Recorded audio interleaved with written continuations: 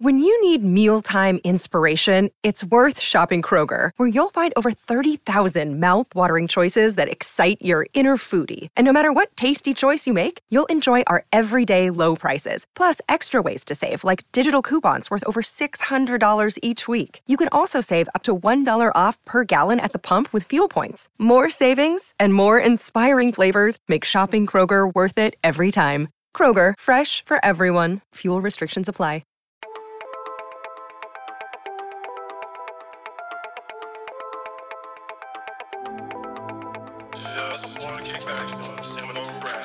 Hello and welcome, everyone. It is Ben Meyerson here from Tomahawk Nation. Starting off the pod today, Brian Pellerin is here. He is on the podcast. You will hear his voice soon, but he is serving a 10-minute suspension as LSU not only lost by more than 10, they lost by 3 touchdowns last night, which I'm sure Brian is just thrilled about. If you guys don't know, he is an LSU grad. He did report there in Baton Rouge as well. So I'm sure these next 10 minutes are just going to be great for him, having to listen to all the Florida State nonsense from me and John. And joining me, as always, today is John Marchant.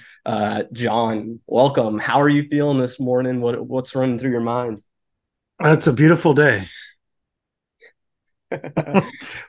Everything's running through my mind, man. That was unbelievable. It was. I mean, some of us thought it had a chance to happen, but to watch them go out there and do it with such physicality, it was just. It was almost like 2013 Clemson.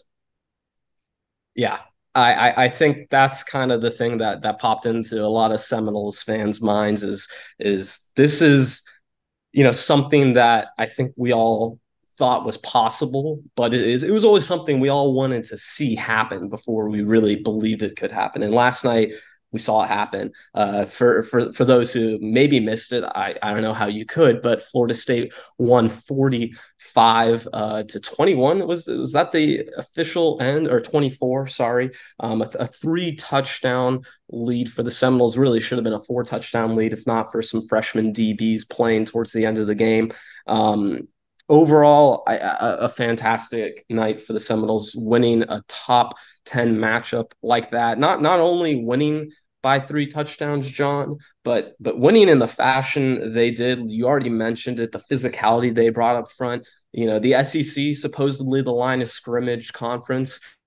I don't know if that's true anymore, John. I think Florida State went in and showed that they can not only win at the line of scrimmage, but that they can dominate and win the game at the line of scrimmage. Yeah, that's 100% correct. I mean, look, I'd give all the props in the world to LSU's Mekhi Wingo. That guy was unbelievable, absolutely ridiculous, nearly unblockable all night long.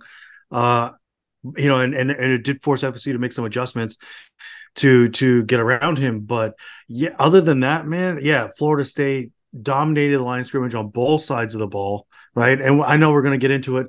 A lot of players we can point out specifically. First shout out, right, is going to go to Joshua Farmer. Absolutely unbelievable last night.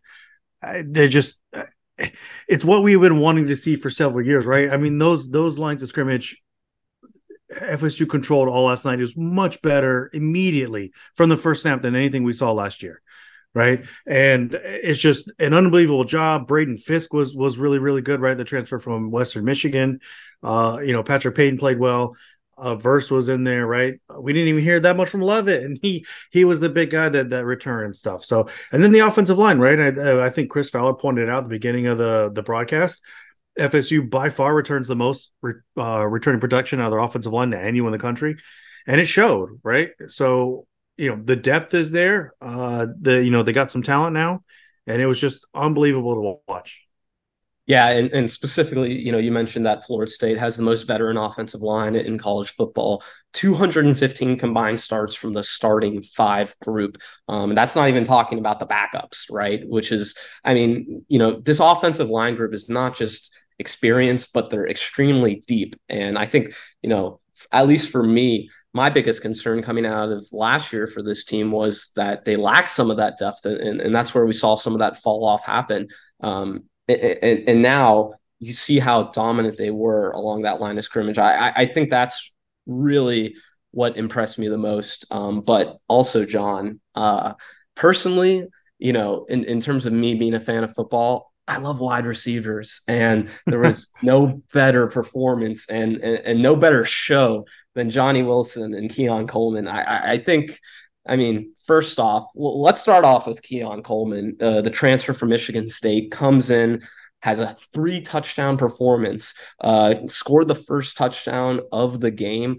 I just can't say enough good things about Keon Coleman. I mean, truly, I think it's like one of those guys that, you say all the adage about him, right? Plays above the rim, plays like a basketball player, possession receive, like, all these sorts of phrases that we like to use.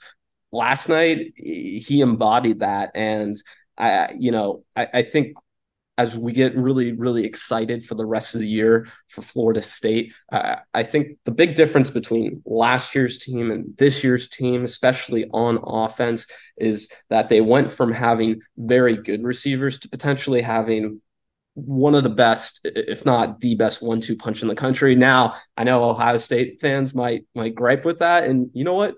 They might be right, but Keon Coleman, man, he put on a show last night. Yeah, Keon Coleman, I think before the game, right, on Topic Nation, we asked the question, which players off this team will have the best NFL careers? And my first answer besides Verse was Keon Coleman. He already looks the part, right? 6'3", 6'4", over 200 pounds. He plays when he wants to, much smaller than his size, right? He can play in space. Like, he juked the safety out for his first touchdown. But also those contested catches, right? And the thing that impressed me the most about Keon Coleman on one of his touchdowns is, so a lot of college receivers will push off, right? They'll let the DB get into their body, right? And some of these receivers don't learn this particular technique until they're in the league for a year or two. But extending the hands, right, before the receiver gets into your body, so you're not the refs never see you push off because you don't push off. You keep those hands extended before the DB can get into your body. You hold them there, and then you wait for the ball, and then you high point it and come down with it. He did that at least twice, I think, last night from what I saw. Keon Coleman, he already looks like a polished NFL receiver. I thought maybe he could go, first or second round. He played like a first round pick last night, easily. So, and that was a matchup that FSU obviously liked. They went to it time and time again against LSU. And it worked out in their favor. Coleman was just, and there were some few issues, right? I know on Travis's pick, there might have been some miscommunication with Keon. And I think on another play, maybe the blocking he missed. But for the most part, I'd say I give Keon Coleman an A+ for last night. He was unbelievable. Yeah, I think Keon came in and he's everything you wanted and expected out of him. He was just so dominant in the red zone. And I think, to me, the biggest thing coming out of this game in terms of the offensive performance, and, we'll dive fully into, the first half, the second half, the difference we saw, the adjustments they made. But specifically, John, this team presents a math problem that defenses and defensive coordinators just cannot solve. You cannot double Johnny Wilson. You cannot double Keon Coleman because, if you double one, then you're going to leave the other on an island. And even beyond that too, just in the running game, we already knew Jordan Travis, the threat he brings, how much he affects the running game. And I think when you bring in those two receivers who are that dominant in man-to-man coverage, and you add that to what Jordan Travis in this running game already presents as a threat, I think my question, maybe coming into this game is, okay, what are Florida State's easy things going to be that they can do on offense? What are they going to do well over and over? And how are defenses going to respond to that? John, I truly don't know what defenses can do schematically to respond to Florida State besides bringing some really good football players. I think truly when you look at the matchup problems that Jordan Travis, the running game, creates and these two receivers create, there just isn't an easy answer on defense for this offense. Right. I 100% agree with you. And it's not just a math problem, right? But to be one thing I love about Norvell's scheme is he likes to keep the game of football simple, right? He challenges his team to be more physical than the opponent, but it does come down to math, right? So if you have two receivers out wide to the right, usually defense is going to have three defensive backs on top of them, right? If you have one receiver out, they're going to have two defensive backs, usually corner and safety. But a lot of that comes the same thing down in the box, right? And so to your point, you have Trey Benson, right? He's one of the best running backs in the country, and I think it's not just the addition of Coleman, right, or the other receivers like Winston Wright, and I know Deuce Spann played a lot last night, but it's also the tight ends. The key is really the tight ends. Kyle Morlock, Jaheim Bell. It creates this matchup issue for other opponents that it's not just math, it's also personnel, right? And so in the second half of the game, FSU did go a lot towards more of a 12 personnel, right? One running back, two tight end. Kind of, those formations. And there's one series I want to point out happened early in the game, right? So Travis came out under center, right? They're running, looks like twins formation with Morlock as the H-back, right? And they run the play out of that. They run counter, right? The very next play, they hurry up. They go straight into a 5-wide empty set using the same personnel, right? So LSU doesn't get a chance to substitute. Same personnel. You're going now from an under center look to 5-wide empty. And then the very next play, you do the same thing. You go back to under center with the kind of twins look, and then you do play action off the same counter action and throw the ball, right? So the versatility that allows Norvell to have between formations and personnel and all this other stuff is going to create matchup nightmares for every opponent on the schedule, especially, and we'll get into this, what they did in the second half. LSU had no answer for Norvell's adjustments that he made after halftime with the split back shotgun, which I know we're going to get into because I'd love to talk about it. But it's just an unbelievable job. Say it, John. Say it, John. Mike Norvell owns Brian Kelly. He owns him. He does. Okay? He owns him. In 2021, the roster was much worse. Much worse. Tell me that Notre Dame team had any business playing at FSU's level. None at all. Norvell damn near beat him. Last year, should have blown him out. Schematically, absolutely did. Yeah, 100%. If they can execute a pitch, you win by 2 or 3 scores in that one. And then absolutely last night, he killed him. He killed him. He sunned Brian Kelly. They went into halftime, and he came out, and he said, "I'm your dad. Sorry, go home." Brian Kelly, welcome to Mike Norvell's family. See you for Christmas dinner. And look, guys, again, I served a 10-minute suspension because I picked LSU. Okay, right? That's what this was for. But as the week went on, I kind of started mentioning the path for the Florida State blowout was there. And I saw it more clearly. If you listen to Sharpen the Point, that's the new DFS and Picks pod released each Friday with yours truly, my friend Chris Tyndall. You could hear the change of heart. I was talking about I didn't see a path for LSU to blow out Florida State. And the path for Florida State to do it was there. And it's everything you guys just talked about. The defensive front, the receiving core, and John, what you were just talking about, the ability to play in completely different styles from snap to snap. And I thought it was pretty clear first possession that Florida State had the edge and to me would still win. Despite what our mentions look like at halftime. If you were curious, I was running the Twitter account and got to deal with that all night. But I mean, LSU comes right out, huge play right off the bat. They got first and goal like 30 seconds into the game. And at the goal line, they had 7 plays, and they threw it like 5 of them. Florida State was dominant up front. LSU had not a chance to run the ball, and they brought back all 5 offensive linemen. Their team captains the left tackle, and they needed to put running backs and tight ends on Verse all night. They had nothing. They had nothing. That's a top 10 front. And Verse killed him. Fisk killed him. Peyton killed him. They had nothing, not a thing. And then you guys talked receivers. Keon Coleman was a menace. I mean, again, we talked about it a ton. We've been saying it all offseason, though. They need a guy, right? Like they need the move the chains guy. Good Lord, Johnny Wilson looks like the move the chains guy because Keon Coleman looks like an NFL receiver week 1. And I get it. It's game 1. It's play 1. And it's hard to be like, hey, that dude is an NFL player. But, John, you said it before. He looks the part. And you saw it. He made guys miss. He can play small. He can take a slant and house it for 40. And then he just says, hey, just throw me one. I'll just take it in the corner of the end zone. Or watch me run this beautiful fade to the corner for my 3rd touchdown. Johnny had drops, and people were mad at him throughout the first half. But, I mean, I think it was 4 or 5 times throughout the game that I'm looking at my notes here. He was moving the chains on 3rd and 6, 3rd and 7, 3rd and 8. And it's, what do you do with that? I don't know what you do with that. And again, LSU is played fairly okay for the first half. And you just owned them in the second half. Jaheim Bell's flash what makes him a weapon. And my biggest takeaway before I ended putting the thing back as I entered a rodeo bull straight into this thing, but Mike Norvell just freaking gets it, man. That dude gets it. Like, they went in a half. He pulled the whole team together to 25 before they went to the locker room. And he just was going nuts in the middle of the thing. And he talked about it post-game that he just felt like they had emotion, but the wrong kind. He wants them to be emotional, and they just weren't there. But then, like, after the game, he's talking about everyone wants to win.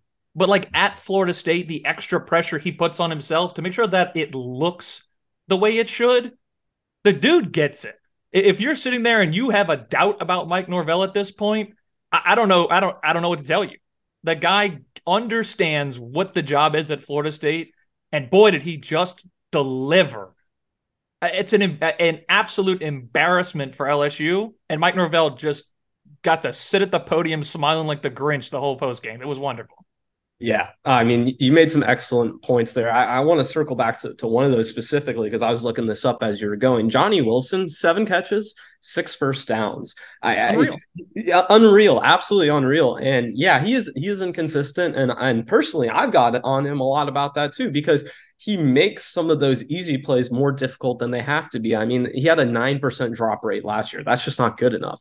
But Keon Coleman, I mean, you're talking about him as NFL. Like I think he established himself as a top 15 pick last night. I genuinely think he's going to be a top 15 pick. He might even surpass Marvin Harrison Jr. by the end of the year. Now that's a tall task. I'm not saying it's going to happen, but it is within the realm of possibility now, just based off that one performance. And I mean, anyone who had seen Keon play before this knew what kind of football player he was, but he put it all together on Sunday night in a dominant fashion.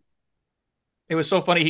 Norvell got asked, or Keon got asked about like playing against his home state team, and he originally said, "No, it didn't really mean anything." And then he followed up later with like, "Yeah, it added salt to the wound." But like as the question started, I tweeted this out again on the Tomahawk Nation account. You could see Norvell, like the corners of his mouth just slowly start to creep out, and it was just like you could feel like, "Yeah, we stole him. Yeah, we just took him. Like, we took him." Yeah, all of you on Twitter who were like, "Oh, he's an Ole Miss lock," or "Oh, he'll go back to LSU because that's down the road." No. He's going to go down as a stud, and we have a stud. We have a potential All-American at receiver, and we took him from you, and he showed you in game 1. Sorry, that's our guy. If Deion Sanders doesn't want to be a Noel, Keon Coleman made it clear he is. Yeah, I mean, he did. And I mean, you know, it goes back to exactly what Norvell said last night and what you kind of alluded to there, Brian, and in your last few statements, that it's not just what they did, it's how they did it, right? Winning in the fashion that they did. In one point, I specifically want to ask you about, John, is we know Mike Norvell's excellent at opening scripts. We saw that last night. We saw that first drive. It was masterful from him. But the adjustments that this team made after, you know, that first quarter and a half, the last 6 possessions that they had on offense, minus that last one where they needed out, they scored on all 6 possessions from about the 6-minute mark on in the second quarter. I just, with an offense like that against a very good defense and a very talented football team, I'm just struggling, you know, to see how defenses come up with solutions to the problems that this offense creates. And I know I already mentioned that before, but truly, like, when we're looking at, you know, the big picture with Florida State this season, how this season plays out for them, where they eventually go. And I'm sure, you know, we'll get to the end of the pod. We'll probably talk about big picture a little more, but I just don't know what defenses can do to answer the problems that Keon, Johnny, Jordan, Trey Benson, and Mike Norvell showed last night. I mean, Mike Norvell just had some masterful adjustments from that second quarter on. Well, right. It's not just the adjustments too, which he's excellent at. His play calling last night was just, I mean, what did they say? He's in his bag, right? Norvell, I look, and there's some calls I disagreed with and I didn't love, right? But that one, the 2 in particular stood out to me. That 4th down, right, where he basically reads Perkins And if Perkins comes down, he throws it, which is what happened. Or if Perkins stays home, he hands it off for runs, right? And, Perkins comes flying right down. He tosses it right over his head to Toafili. Toafili ends up going for like 40, 45 yards, right? I think down to the 1. Then the other one was 3rd and 8, I think is, in the second half. And the same counter they've been running the whole third quarter, but they do it this time with Travis. He pulls Travis, on a keeper, runs behind the 2 guys, 3rd and 8 on a QB run, and it easily gets the first down. Those 2 are my favorite play calls of the whole night. But the adjustments specifically, right, to answer your question. So this is, look, we're going to have an article about this, so I don't want to get too detailed or in depth about it. But what was very, very fun is in the first half, they struggled to run, right? The one big run that they had in the first quarter on their first drive, they ran away from Mekhi Wingo, right? They ran a counter away from him. And every time they ran toward him, which is what they did most of the first half, didn't go anywhere. So in the second half, we only saw the split back formation shotgun once in the third quarter, and then we saw it a ton in the fourth quarter when FSU ran away. And it was very, very simple. What they ended up doing was the split back, they had Bell, and they basically used Bell as the lead blocker, right? And then they had Morlock as the backside H-back, and then the backside right guard. And they're basically, that's the side Wing goes on. So they basically ran counter away from him, but the split back allowed you to use Bell as a lead blocker. So essentially what you're doing is you're just, instead of 2 blockers, right, guard tackle, you're now using the tight end Bell, right, who's 6'3", 240, as another blocker. And then you're just out-gapping them on the other side. It was very simple, but Norvell will do these little changes. It gives you a better position, puts his players in a better position to win, but he still challenges his team to be physical at the point of attack. I'll do a little bit to help you, but you're going to mash them up front. And they did. And this team, the physical, it wasn't just that they beat LSU on both lines of scrimmage. They were more physical than LSU. They ran them over, like Rodney Hill, Jaheim Bell, both ran guys over right at the end of that game. And then the other thing too about Norvell's adjustments, right? So they're running those bubble screens all night long. And most of the time it didn't work. A few times it did. But then what happened in the second half when Norvell pulls out his counter to that play, right? Bell, like they had all night long, was out there like he was going to block, except he didn't. He slips out behind the defense and he runs in for a touchdown. And Bell, again, at 6'3", 240, unbelievably athletic for his size, right? Just the way that they're using him. And I wrote this article right when Norvell got hired. I'm gonna go ahead and do this. When Norvell got hired, I wrote this article about the offense that he brought with him from Memphis, and I love the way he uses tight ends. And I thought right away Norvell was going to bring tight end talent to Tallahassee. It didn't happen. He has that now in Bell and Morlock. You still have Marquez and Douglas, right? And then even Preston Daniel still got a couple snaps in there at the end. The talent at tight end now will massively transform this offense and what they're allowed to do. And 12 personnel is going to be a terror for every opponent on the schedule.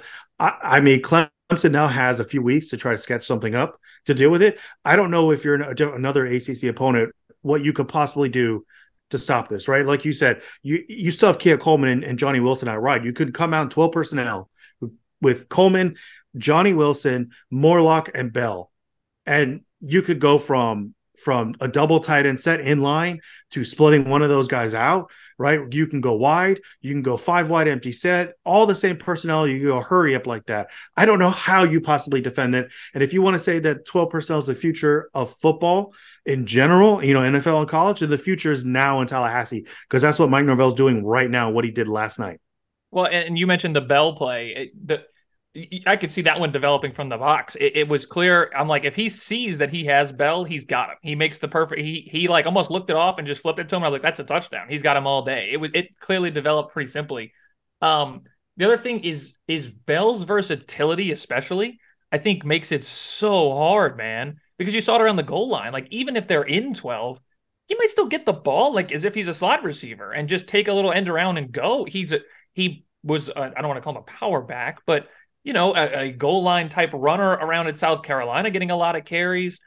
You can be in the 12 personnel and still have the skills of having almost 3 receivers or having 2 backs on the field while being in the 2 tight formations.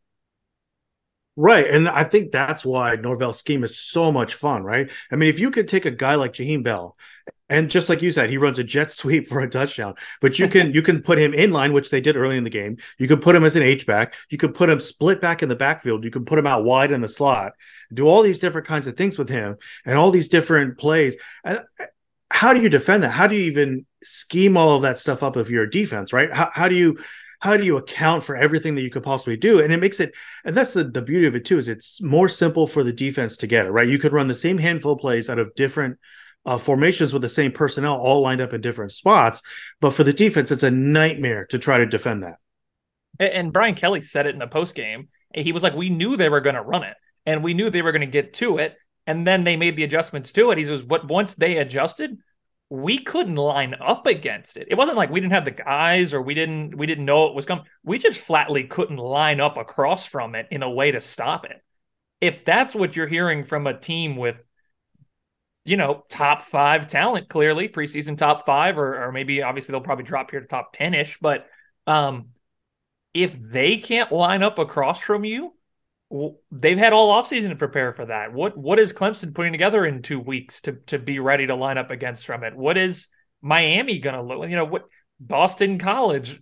I can't expect any of these teams are going to have something that can line up well enough against it. I have to imagine you're getting to the point where maybe if you play Clemson a second time, that's where you start maybe getting concerned with someone lining up against it, maybe Georgia or someone later down the road. But for the LSU coach to sit there and say, we knew they were going to run it, but I couldn't get my guys to line up we couldn't figure out the configuration up front to stop it. That's unbelievable. I mean, you're playing chess. Everyone else is playing checkers.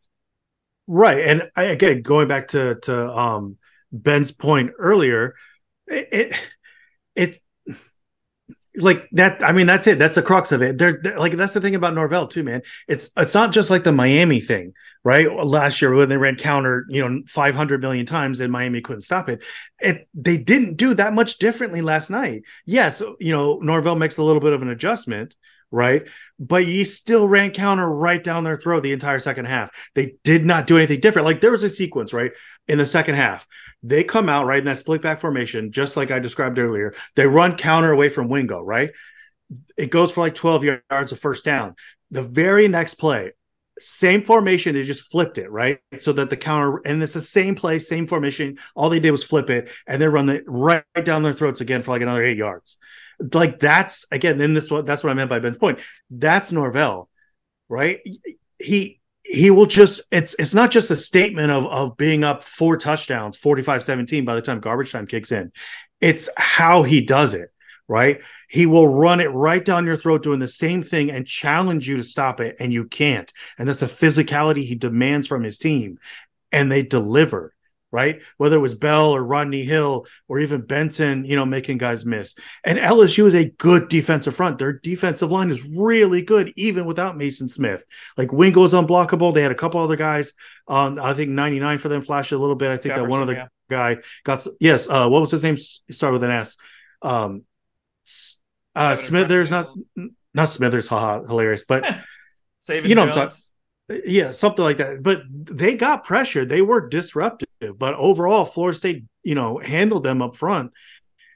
And it just the fashion and the way that it's done, I think, is so special. And I think players respond to that, right? And they know it and they see that it works. Everyone cries about FSU getting all these guys out of the portal. But how can you not go to Florida State when you see how well they game plan Norvell and Alex Atkins and the play calling and all that other stuff? It's truly special to witness. Ben, I'm curious, am I crazy for the thought of LSU was very clearly not going to be able to run the ball from maybe the second snap of the game? No, I think that's incredibly accurate. I think, in terms of, we've been talking about the offensive line of scrimmage a lot in terms of the Florida State view, but defensively, the Florida State's interior was A+ last night. They were a huge part of the reason that LSU just could not get going. I mean, you mentioned the run game specifically, but I also think just the interior pressure that they were getting, the disruption, the havoc that they were wreaking. There was just, I guess, yeah, you're right. There was no way that LSU was going to come up with something that could counter that they could use to really get their own run game going. And then I think once you took that away, and that was totally out of the possibility for LSU that they could not go to that run game. It just simplified things for Florida State's defense, and I think really the only time that Florida State struggled defensively is when they had missed assignments and they got a little excited early in the game and just had some blown defensive back assignments really early on, and you saw LSU take advantage of that. But then also I think there was a play, it was either the second or third quarter, when Jaden Daniels really underthrew the receiver and AZ Thomas kind of made it back to the ball and got a PBU. To me, if LSU they couldn't run the ball, but if they weren't making those plays, the plays that Florida State was making some mistakes on, they were never going to be able to come back in this game. And yeah, they took advantage of some of those early on, but I really do feel once Florida State grabbed the baton at the end of that first half and really got rolling, and the way they came out in the second half, I just don't really know what LSU could have done. I mean, obviously it's easy to say now the game was over, but in all reality, that's when Florida State stole this game. Yeah, that point you're talking about is the last play of the third quarter. And if I got my math right here, LSU was only down 7 at that point. Yes. Brian Thomas is the guy who scored in the last play. He was open. He had plenty of space on that backside, and Daniels really underthrew him. He had that entire sideline by himself that allowed Thomas to get back to that ball. If he puts that on the money, it's 24-24 heading into the fourth, and we've probably got a completely different ball game. So I do think that's something that Florida State probably needs to clean up. But at the same time, I mean, that type of stuff happens because LSU pretty much the only offense they had was somebody's down there, hopefully they're open, type chuck it, because Daniels kind of running for his life. I mean, they ran the ball 27 times, 15 of them from Daniels, and I am not sure more than 3 or 4 of those were called runs. I think they were mostly just running for his life, trying to get a yard or two, just get out of pressure. That one time he got like body slammed over the middle. I don't know what the hell he was trying to do there. But I mean, looking at the LSU rushing attack, I mean, well, to finish that point, the second play was that ended the third. The next play was the interception when the receiver slips, and the game obviously flips on his head from there. And it clearly just kind of got away from LSU. It was pin your ears back and go type situation. But I mean, you take those two big runs from LSU. You had the Jaden Daniels QB keeper, which we showed, you guys were talking about earlier in the group chat, and we can go into specifics there if we want. But FSU kind of had nobody up the middle to start that drive, and he just took it 40 yards up the middle. And then the 35-yard carry from Williams on the third and long late in the second quarter that set up the field goal for LSU. That was 75 of their 113 yards. I mean, quick math, that's what, 38? So they were 38 yards on their other 25 carries. I mean, they're not even at 2 yards a carry. You just shut them out, basically. And Daniels threw the ball 37 times. Like I said, maybe 12 of his 15 carries were him trying to pass and weren't even supposed to be runs, maybe 10 of them. So, I mean, they basically just abandoned the run. If you can do that to teams, yeah, you do have holes in the secondary here and there that you will need to fix. And I don't know what our general thoughts on Cypress were in game one in an FSU uniform. But, man, if you could stop teams from running the ball like that, and you basically say, go ahead and try and take as many shots as you can and beat us that way, good luck. I would take my chances on that on any college football field 100 times out of 100. Yeah, I mean, LSU is probably the second or third best top 3 offensive line FSU will face all season, and they manhandled them. Yeah, I mean, Daniels is crazy difficult in the open field, and you knew he was going to get his, and he did in a few spots last night. But overall, they absolutely dominated them up front, right? I thought Fisk played very well. Like I said earlier, I thought Farmer was unbelievable. Just disruption in the backfield, just whipped them up front. Verse played well when he was in there. Petra Payton, they put him in as a wide 9. He did pretty well. He whipped their right tackle one play and forced Daniels to get rid of the ball faster than he wanted to. Overall, I mean, they were just excellent defensive line play, much better than what I had expected, much better than it was last season, right? And again, LSU is probably one of the handful of the best offensive lines they're going to face all season. So that was really, really encouraging stuff last night. Just a wonderful surprise. But Bethune was good. Kalen DeLoach played well. Lundy, man, there's this one play in the second half. I can't believe what this staff has done with Lundy. I mean, he's a far cry from the player he was under Willie Taggart, right? Lundy's down to like 235, right? There's this one play where he comes on a delayed green dog blitz, right? The running back stays in to block, and he sees that, and he waits, and then a second he sees that pass rush lane open, he just takes off, flushes Daniels out of the pocket, right? But the other special part of this play is Farmer's on the other side of the line. He has his arm all the way extended to the offensive lineman, keeping his outside arm free. And he's not really trying. I mean, he's walking the offensive lineman back, but he's not really pass rushing. He's waiting to see if Daniels will get flushed out of the pocket. He does because of Lundy. So Daniels flushes to his right. Farmer's right there to bring him down for the sack. Right, just unbelievable defensive play line to keep Daniels contained. Right, eliminate him as a threat as a runner. Just incredible stuff. And again, if we want to get into it, I was a little disappointed by the secondary.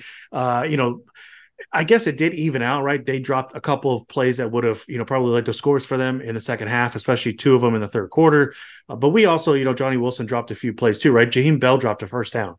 So overall, the drops on both sides probably evened out more or less. But I was a little disappointed by the secondary.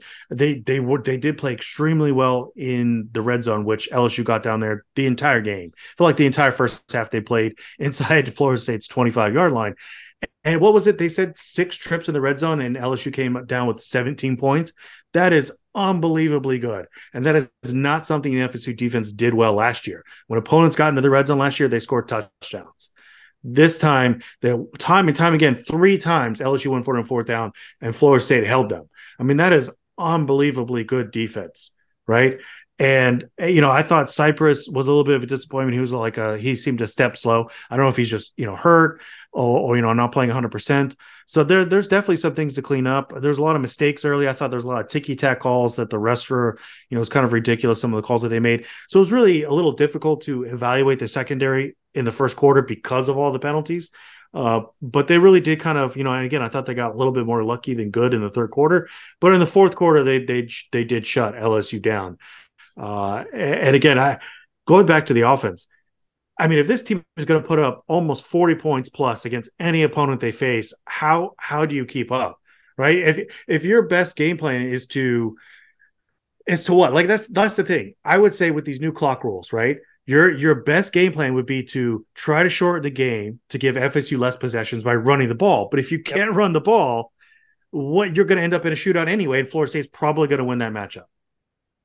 Yeah, it's going to be impossible to keep up.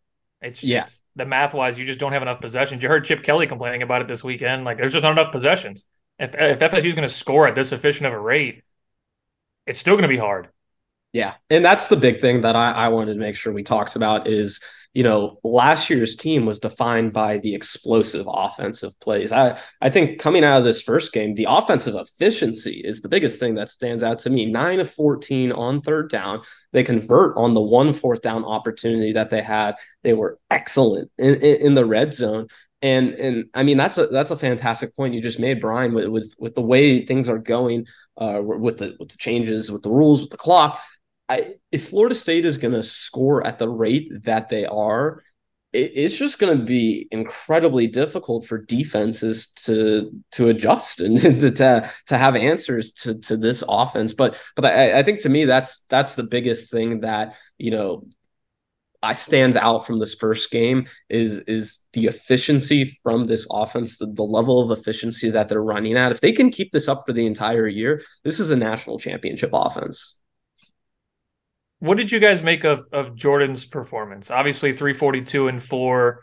It's a 74% completion percentage with 3 drops in there is hard to complain about. He did have the pick, then kind of the broken screen or whatever that was, where he really just threw it right at the guy.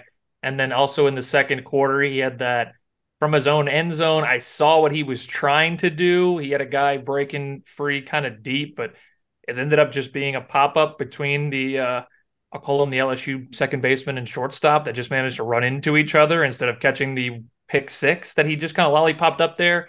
He said it was maybe first game jitters to kind of start. But, I mean, obviously the second half was elite. But, just Any concerns with how he started? I think, there were, I mean, the plays you mentioned, those are really the concerns is with Jordan. I think we've seen him mature a lot as a quarterback, but I think where we need to see him continue to mature is to have that patience in understanding the big picture of the game. And I think that's really what concerned me about that one play that you're talking about in the end zone. I think the screen that was intercepted, I still am not really sure what happened on that. Honestly, I think LSU made a fantastic play right there, and Jordan was a little frazzled because of the pressure that LSU was getting. But I think that back of the end zone play in particular, that's the one concerning play that you look at that, I'm sure Mike Norvell is telling Jordan afterwards and today and for the following days, like we had this game in control and that game could have flipped right there on that play. So I think, am I concerned? Sure, I'm a little concerned, but we've also seen Jordan's maturity evolve constantly as a player. So I think for him, that's just a learning opportunity. He's got to learn. He's got to get better from that. He's got to understand, in the moment, in the big picture of these games, that you just have to be a little bit more patient. You have to understand where you're at in the game and how your offense and your defense is playing. And but from that point on, Jordan was just fantastic. I want to bring up one specific analytic stat. He had 24 EPA in total for the game. That's expected points added. So that stat is essentially saying that Jordan himself was responsible for 24 points scored. That's what LSU scored last night. And if you look at that on a per play basis, that's 0.77 EPA per play. That's more than Jaden Daniels had the entire game.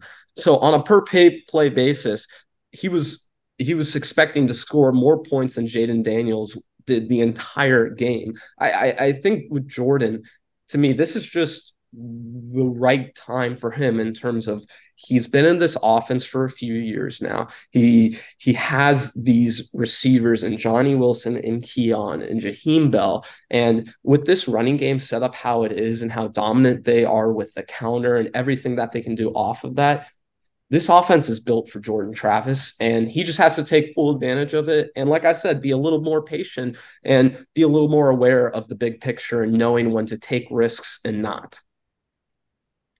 Yeah, it was. I think it was first game jitters. I think he tried to force some things. I think LSU could have shown him some stuff to try to confuse him. I think on that pick, I'm wondering because he had Benson move from one side to the other. I think he got confused I think LSU did a good job confusing him on which overhang defender was coming. I think Travis thought it was from the guy at the top of the screen, right? The boundary side. I think he thought he was coming. So he had Benson move from his right to his left because Benson was going to come across him with the play action fake, right? And come across to that right side and to block that guy. He thought he was coming. Instead, it's the guy to the field side who came on the blitz. I don't think Travis was expecting that. And then again, I think there was some miscommunication with Keon where, like they pointed out on the broadcast, Travis pumped it like he wanted to throw it instead of just eating the sack at that point. Then he tried to force it at that point, but the LSU defender stepped in front of Keon Coleman. So, and seeing him Travis talk to Norvell about the play, like right before they went to commercial, I thought, again, there's some miscommunication between him and Coleman, but I do think that, again, it was good disguise by LSU about which defender was coming. But that's going to happen. I thought Travis, LSU they're a good team, right? They have a lot of talent. I think their blue chip percentage was 71%, which is about double of what FSU's is. So I thought, they were going to get Travis into at least one mistake, but early, I really thought it was, and that's a real bad mistake you can't make, right? You got the ball at the 22-yard line after LSU somehow, even after all last year, muffed another punt. You got to put the ball in the end zone in that case. So that was a terrible, terrible turnover by Travis. But I mean, it's, you could live with something like that, right? One time, and Travis obviously played excellent. I think the real turning point for him was someone else had pointed out in the group chat was when he took off, it had scrambled on that one run, picked up on whatever it was, like 8 yards, and kind of got, he slid and kind of got hit. I think he settled down after that. I think they said he completed like 12 of his next 13 passes for the rest of the game. So and I remember that too. I thought about, remember when, Jimbo Fisher, he would call a run for Jameis so he get hit like early in the first quarter to kind of settle him down. Sometimes I felt like Travis might be like a little bit like that too, right? You need to run him a little bit early, get him hit, and then he kind of settles into the game. So, but I'm not worried about Travis long term. Again, LSU is a very, very talented, good defense, and they're going to win a few plays. So he did talk about post game about the idea of kind of centering himself after the start. So I wonder how much of it was feeling the need to step up and be that guy. I'm going to be the Heisman guy. Let me step up and do it instead of just let your guys do their thing. Go play the game and be you. And that you are the Heisman guy because you are you. You don't have to go and be the Heisman guy. But yeah, I mean, he really settled in after that and played a great second half. I thought maybe his best play of the game was his rushing touchdown where I think it was, I forget who said it on Twitter, but it was like he had eyes in the back of his head. The defender he read was coming behind him. Well, actually, he was reading the defender on the right. That's who he was reading. He didn't even read the defender on the left, and it just worked out perfectly. It was like Spidey senses to duck back like he did. Yeah. Plus the reflexes, man, to pull the ball so smoothly like that without fumbling, and then he just walked in the end zone. I don't know how he just senses a guy it was unbelievable stuff from Travis down the stretch. And the other two is he obviously trusts Keon Coleman, right? Oh, obviously, and he looked for him in certain situations, and then all of those throws to him were dimes, all of them. The one thing I do want to make sure we mention here, and Ben, I know you're a big analytics guy, and you brought up the EPA there. I do want to look at QB ratings because Jordan Travis wasn't the best QB rating quarterback in the game. It also wasn't Jaden Daniels; it was Deuce Spahn. 1 for 1, 17 yards with the world's longest pass attempt, I believe. I think he ran with the ball in his hands for longer than 45 to 50 seconds before he delivered a pass for that first down. I don't even know what to say about that one, but I felt like I couldn't go the whole show without mentioning whatever that was. Yeah, that was quite an interesting play, and we've seen a few of those from Norvell here and there. I mean, we saw in the LSU game last year as well. And John, correct me if I'm wrong, but that's the same play that we see in the NFL quite a bit. And just a little inside baseball for people. I'm a 49ers fan. I think that's the exact same play that the 49ers ran with Christian McCaffrey last year when he threw a touchdown, except to the other side, and it just didn't work. And then Deuce Spahn had to run around for his life. Oh, yeah, you might be right. I hadn't thought about that. But, yeah, I think you're right. And Spahn did the thing you never do is run backwards, 8 yards. It looked worse than that because of how close he was to the line of scrimmage. But he ran backwards at least 8 yards, I think it was. Somehow didn't get tackled. And that's the other two. Because if you look at how that play was designed, right, Spahn gets the ball and he's looking for Jaheim Bell on a streaking, right, and LSU defended it wonderfully. Johnny Wilson's on the other side of the field blocking. All right, he was not a intended receiver on that play. Spahn should just throw it away. Johnny was blocking, but Spahn somehow comes all the way around the other side, and Johnny has wherewithal to turn around and make himself a receiver. And then Spahn delivers a great throw. Like for a non-quarterback, I know they called out he played quarterback in high school, but he is not a quarterback at this level. And he made a wonderful throw for 15 yards, whatever it was, 18, almost 20. Was the yards, yeah. So, it was what someone in my group chat had said was a no, yes, Hall of Fame candidate play for this season. That's exactly what I was going to call it. The no. Yes, all right. It's the college football play. Nothing says college football more like no. Oh, it worked out. Great. I'll take it. Yeah. Anything else that really stood out from this game that we haven't touched on yet? I feel like we kind of covered a lot of ground. You mentioned the neighbors. The Thomas touchdown late was I think some young guys just getting some run there. Yeah. And he's very fast and very tall. So. Yeah, a few stats I want to point out. 0 sacks for Florida State's offense. I mean, excellent. He had clean pockets all night, man. Excellent pass protection. And also on the defensive side of the ball, I know we were kind of critical of this team defensively in the first half. 0 missed tackles in the second half. This defense, as much as we saw the secondary struggle a little bit, they really stepped up to the plate kind of from the end of that second quarter on. Yeah. I thought the safety play for FSU could have been better. I don't know, man. I think we were right that the strength of this team is the offense. They put up 45 points, would have put up more if Johnny hadn't dropped a couple of balls. They probably would have hung half 100 on LSU if it wasn't for that. Yeah, Ryan Fitzgerald did well. Mastromano punted well. Let's see what else. Again, I think the offense really flows with Keon Coleman and Jaheim Bell. I think those guys are the focal points of the offense. I think Morlock is, you know, Morlock is critical. Also, I think Toafili is that kind of Swiss Army player, right? Yeah. I think they use Johnny Wilson almost like as a tight end on third downs, right? That's whom Travis seems to really love to go to on third downs, almost like a tight end. But the way that Norvell utilizes Jaheim Bell is just, and someone else just pointed out, this is me on Twitter too. It's not just the 12 personnel we're talking about, but they're running 21 personnel looks, right? 2 running back looks, right? Out of with 2 tight ends. And that's the versatility of how special of an athlete Jaheim Bell is and what Norvell's going to do with him. And I remember going back to Memphis, Norvell loved to take a receiver and put him back there with a running back, but he's doing the same thing, but with a tight end. And that tight end has that receiver athleticism, but he can also block, and they put him in line and all this other stuff. So between the versatility that Jaheim Bell and Morlock gives you, it's just going to be a nightmare for defenses. I would expect this offense to put up about 40 points against almost everybody they face, right? And the next best opponent is Clemson in a few weeks. We're going to see how that shakes out. Clemson will have a few more weeks to prepare for this than LSU got, but I don't know. I don't know what you do. I don't know what you do. One thing I do want to ask you about, John, is we saw them pick up the running game in the second half. We saw the adjustments they made and how successful that was, but they did struggle on those first 3 or 4 possessions to get the ball going in terms of in the run game. Is that concerning at all, or do you think that was really just kind of just game flow and Florida State settling in? No, I don't. Not long-term concerned against most of the ACC schedule. No, it's not a concern. I think not Bell. I think Benson was trying to do a little bit too much, like Travis, early in the game. And again, I think when they had success, it was because they ran away from Wingo.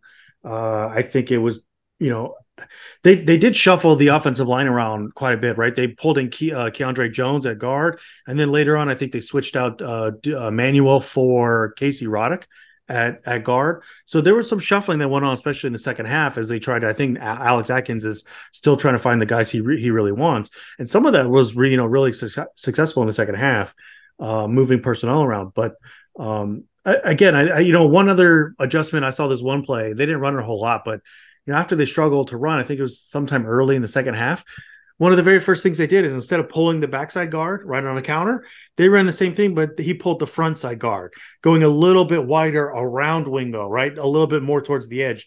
I think, and I know they tried to test LSU on the edges by throwing out wide with those screens we've talked about a few times today. But I thought they could have maybe tried to attack LSU a little bit more out wide. I know LSU is too fast for a sweep kind of thing. But whenever they pull guys, they like that front side guard and ran just a little bit off tackle, that kind of stuff worked, right? Again, when he made that adjustment to go split back and use Bell as a lead blocker by pulling the backside guard and H-back with Morlock, that was successful. They popped up 8, 12 yards at a time there. So, no, it's not anything I'm concerned about long-term. I think Benson's going to be just fine. I don't see – if you're doing that successfully against LSU with that kind of front, I don't see how anyone else in the ACC is going to stop you aside from Clemson, right? I just don't. There's not enough talent in all the other teams in the ACC to stop you. With Watch what you out have for Georgia Tech. Yeah, Here as long as comes you can stay healthy, Rick. right? So as long as FSU stays healthy, guys, there's just. This is fun. This offense is fun. They are just as talented in the starting 11 as almost anyone in the country. 2 other things I wanted to just football nerd out on that I thought were questionable coming from the LSU side and the way this game played out. One of the guys that I felt like we talked about a bunch in previewing this game was Harold Perkins. John, they moved him to inside linebacker this season. Brian Kelly talked about it post-game that, yeah, he was a step slow today because he's learning a new position and trying to keep up with eye candy. To me, it just felt like they cut the legs off underneath maybe their best defensive player. Yeah, I thought it was kind of coaching malpractice there. You're absolutely right. Look, I get his size, right? He almost has the same size issues as Patrick Payton, right? He's a little bit smaller I think Perkins is like 220. So I get that he's more linebacker size. And this is the problem with playing somebody like Florida State. you put him on the edge, right, as an edge defender, right, defensive end. FSU is going to run all over him, right? So you can't do that. I get it. What I thought they were going to do is move him around, kind of play him almost like a Leonard Floyd type, where you move him around here and there, kind of, make FSU try to find out, or Travis pay attention where he is, and then you just blitz him. Try to create these extra gaps where he can shoot a gap and blow up whatever the play is. But they didn't do that. They played him almost exclusively as like an outside linebacker. And I think even coverage a ton. Right, which is stupid. And I think even when they did try to do some things with him, FSU ended up taking out of the game by reading him, like the plays we talked about before, when the one in the goal line where they were reading Perkins, or that same play on the 4th and 2, where again they put Perkins in that. They stressed him where whatever one he picked, FSU was going to make him wrong. He chose to run up on Travis, so he just lobbed it over his head to Toafili, who ended up going for 45. If Perkins had stayed back to cover Toafili, Travis is just taking, he's going to get the ball. He's going to get it over the first down anyway. So FSU did a good job of taking Perkins out of the game whenever I think LSU tried to do anything with him. But for the most part, LSU took Perkins out of the game themselves, and I don't understand why. Ben, my only other football related nerd question here on the LSU coaching malpractice, as we've now referred to it, and I think that's pretty much dead on. They didn't try this FSU defense on the outside at all on the run game. Everything was up the middle. I could hear that they don't have the backs to really test you speed wise, but the only time they really did it was when Williams busted that 35-yarder before half. And they've been singing the praises of Anderson, the number one, who was the guy who muffed the punt, who was from Bama, as this shifty, electric. He's like Tyreek Hill kind of guy. And he didn't get one touch on he got one reception and didn't get a handoff on the outside at all. They did not test this FSU defense on the outside. Yeah, I did think that was pretty questionable. And honestly, I thought at some point we were going to see them start using more motion, maybe using some jet sort of, things so that they could disrupt the rhythm of that Florida State defense. And they just didn't. They kept running it up the middle, as you pointed out. So strange. Very strange. So, yeah, I don't get that. I think, Florida State is really good on the interior and exterior. But, I mean, correct me if I'm wrong, Brian. LSU's offensive line is really, really good, but they're excellent on the outside. That's really where their strength is. Tackles, Will Campbell on the left side especially. Verse was given Emory Jones on the right side everything he could handle and more. But that left side of the line, they just did not take advantage of that in the way that I expected them to. Yeah, and I think that's what I kept saying. Like, when I went back and forth on this game, we'll know very quickly if the LSU offensive line can win snaps. If it's a back and forth game, will be if those two, the FSU D line and LSU O line, are going back and forth. It just felt like the LSU play calling didn't really give any of their strengths on the O line a chance to do much. And even then, I mean, it didn't feel like they were winning any. I mean, I even expected maybe some rollouts or just moving the pocket, or like you said, pre-snap motions or jet sweeps, and it just felt like they were content lining up in a shotgun. And they were 4th and goal at the 1, 2nd and goal at the 1, 3rd and goal at the 1, and they were running shotgun slant routes and slow developing pick plays. And it's like, okay, so they've just said we are not able to do this. Yeah, I think that kind of showed the lack of confidence from LSU to either be better than FSU's players or for LSU's players to execute. One note that I definitely want to bring up before we get out of here is that, people bring up all the transfers that Florida State brought in. What about all the transfers that LSU brought in, and the fact that they struggled to maybe that's part of it. Maybe they struggled to bring those players up to speed, and they didn't have the confidence to be able to execute some of those things outside of the basic structure of their offense. But then on the other side, you saw Florida State do the exact opposite, where they not only had the confidence in these new transfers, but they empowered their transfer players in a way that LSU just didn't. Yeah, a couple of things on that front. The running back like their biggest offensive transfers, maybe the biggest one was Logan Diggs, running back from Notre Dame a year ago. Kelly didn't list him as out, even though he's supposedly doing this injury report thing this year where he's going to be honest with everything. I love it when teams are creating their own injury reports that don't have any rules or requirements around. Why come out and say you're going to do injury reports and then be like, look, we're going to be transparent and be honest. We're going to do injury reports. And then literally the first game you list a dude as a co-starter. He doesn't take a single snap despite being in uniform. And then when they ask him after the game, he's like, well, that's a coach's decision. He really wasn't 100% or ready to even practice. So he just wasn't going to play. Well, then why lie to us the whole time? What's the point of that? Well, Brian, come on. Don't you expect head football coaches to be completely transparent and honest about their injury situations? Why say we're going to do an injury report to be straight up? I mean, just you created a construct to lie to me. You created a fake construct they didn't even exist. You built a straw castle to just be like, isn't this castle great? And then blew it down. And we're like, wasn't that fun for both of us? It's stupid. But he was out. Anderson's the other one, but I don't think they have any clue how to use him. And that seemed pretty clear. They tried him on kick returns and were just like, just go. And he kept getting lit up at like the 15. He muffed the only punt he took. He had the one reception for like 7 yards where he just kind of got tackled quickly. They didn't hand him the ball at all. They used him as a decoy on the very first play, which I thought was smart because, I mean, he was like the big transfer and it's like, don't let that guy in space. So they used him motioning right and then threw it back to the running back left. I thought that worked well, but they never went back to anything like it. And then I guess maybe on the other run issues, like John Emery is their other running back who's suspended for academics. He's kind of their pass catcher, kind of the Toafili guy for them. He's been suspended I feel like every season he's been there for academics for at least a couple games. And then they announced before the game Armani Goodwin, who wasn't on the 4 deep depth chart, was out as well with an injury. The guy who got the start and the first catch and their first touchdown, Trey Bradford, is, again, not on the 4 deep at running back that they provided pregame. So, I don't know. A lot of weird coaching decisions with their skill guys, the transfers in, the Diggs, the Anderson.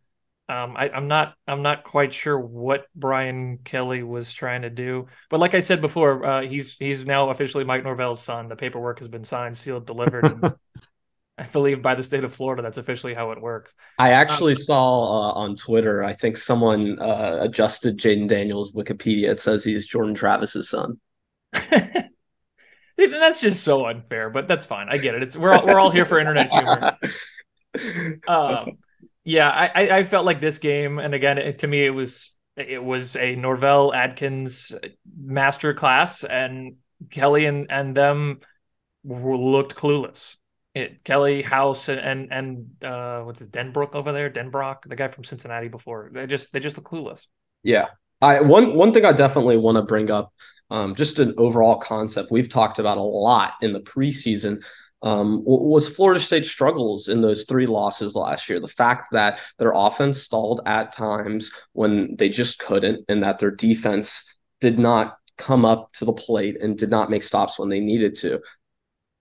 I don't have questions about that anymore. I don't have questions about Florida State's offense stalling. And I think last night was just the perfect embodiment of that. And John, the opposite of last year, they really closed. Like they closed this game.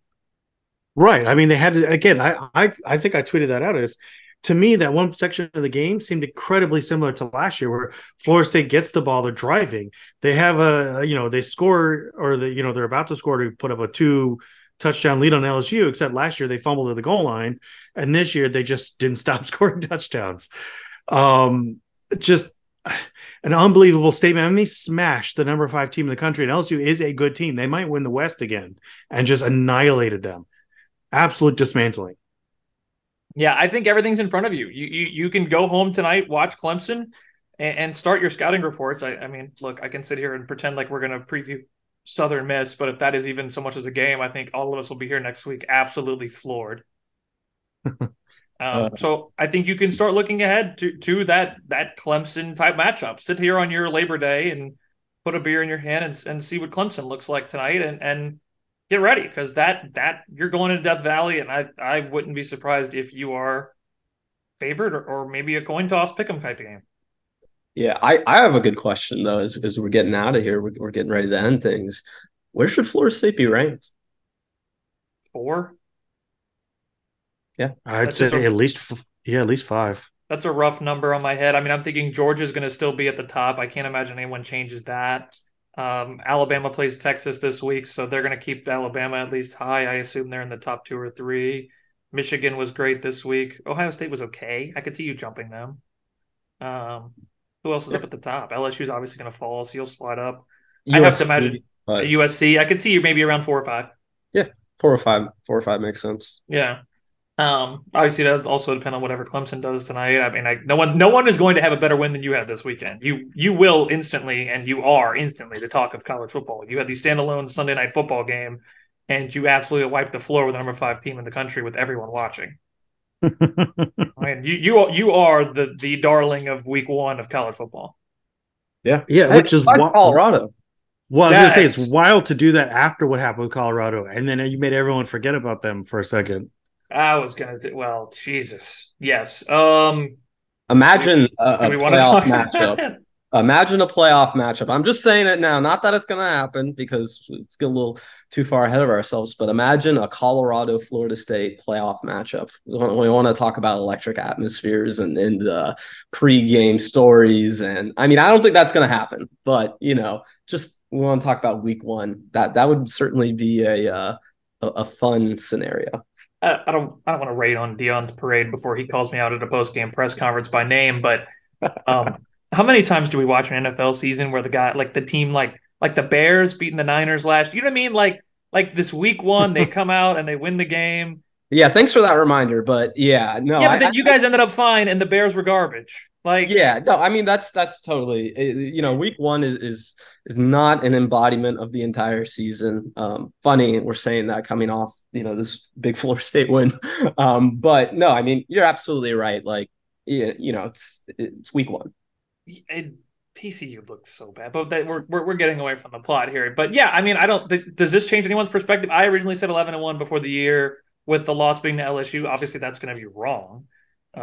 But I could still. I mean, I'm still going to sit with 11-1. I'm not going to sit here and tell you 12-0 because a bump and a bruise here, and then things change. I'm going to stick there. Anyone care to alter? I think we all went 11-1, didn't we? Yeah, We did. We did. Yeah. I'm not changing 11-1. I mean, they'll probably still stumble at some point. It's weird because you have the regular season. I expect this team to play in the ACC title game, and it's probably going to be Clemson, although it could be North Carolina. If they do end up playing Clemson twice, I think they drop one of those games. I just can't tell you which one it'll be. So I mean, I 11-1 regular season. They could somewhat get somebody like Pitt, right? Somebody who's a pretty good team, but maybe they just don't have it that day. I do expect them, for the most part, to put up 40 points against everybody, except maybe Clemson.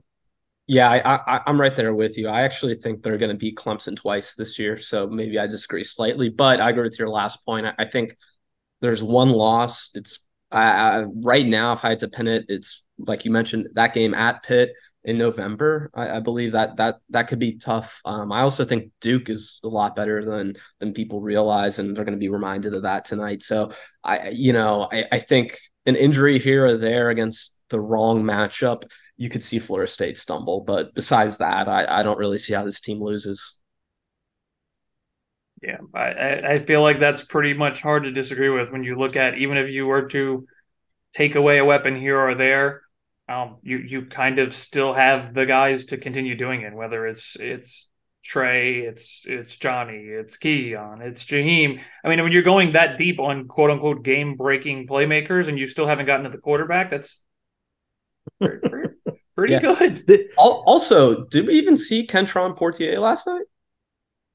I don't think we did. I can check the participation chart. I got it in front of me. Hold on. Yeah, I was gonna say, let me go check. I have PFF up. I can check snap count. Let me see. This is going to be a really fun year. Yeah, It right. really is. It really. I just please just stay healthy, right? Just stay healthy. Yeah. That's all I can ask for. Whatever happens after this, just be healthy and fun. That's Yeah, it. so Kentron didn't record snap. That's per PFF. But And for those of you, just before we get out of here, to quick shout it out, we who listen to Sharpen the Point. Thank you to those of you who do listen to the DFS College Football Pod. We went pretty in depth on this LSU Florida State game as a DFS game itself, and the lineup that I gave you on the show ended up winning the contest last night. So it was a $3 to $175 or wherever you played it. Jaheim, Keon, Toafili, Jordan Travis, Jaden Daniels, and Brian Thomas. That group won a bunch of tournaments last night. So if you followed, there you go. If you're interested in joining along, dropping on Friday, go ahead and give it a listen. Welcome in. Also, just, me personally, I got to give myself a pat on the back. Keon Coleman, first touchdown, 11-1 odds. I bet when he scored, the mentions on our Twitter account blew up on everyone who had 11-1. Everyone was celebrating in the replies. Any final thoughts before we get out of here? You guys just want to berate me or war chant me out the room or something, or Well, I'm gonna try and see if this audio play. Through. Yeah. Let's try it. Well, I would say that you don't pick against FSU Brian Kelly again, because Norvell coaches circles around him, and I hope we don't ever play Brian Kelly again. I can't stand the guy, but Norvell, like you said, absolutely owns him. And I would say, I'd ask for an apology for you picking LSU, but you did serve a 10-minute suspension, which was hilarious. And then you came in like a wrecking ball. I did, for the record, I did pick Florida State plus 2.5. That is true. I did take them plus 2.5. So, I said maybe a field goal at the end. Someone's got the ball with a chance to win it. I'm thinking a point or two. So, at least there's that. It's on the record, published last Friday, just in case you were curious. But yeah, definitely didn't go that way. Anyway, my last thoughts, it's going to be a fun year. I hope everyone sits down for every game, because it's going to be exciting. Yeah, clear out your Saturdays now. Call your friend. Tell them you're not coming to the wedding. The Noles are playing, and we're watching the scoreboard get lit up. This is the season. We are here for a fun year. So, looking at both of you, the smiles are enormous today. Just John and Ben just grinning ear to ear. So I'm sure you are at home as well. Thank you, as always, for listening. For the Seminole Wrap, I'm Brian with Ben and John. Thanks for listening. That's a wrap. Can't spell LSU without the L. That'll definitely stay in. Oh, yeah. A little postscript.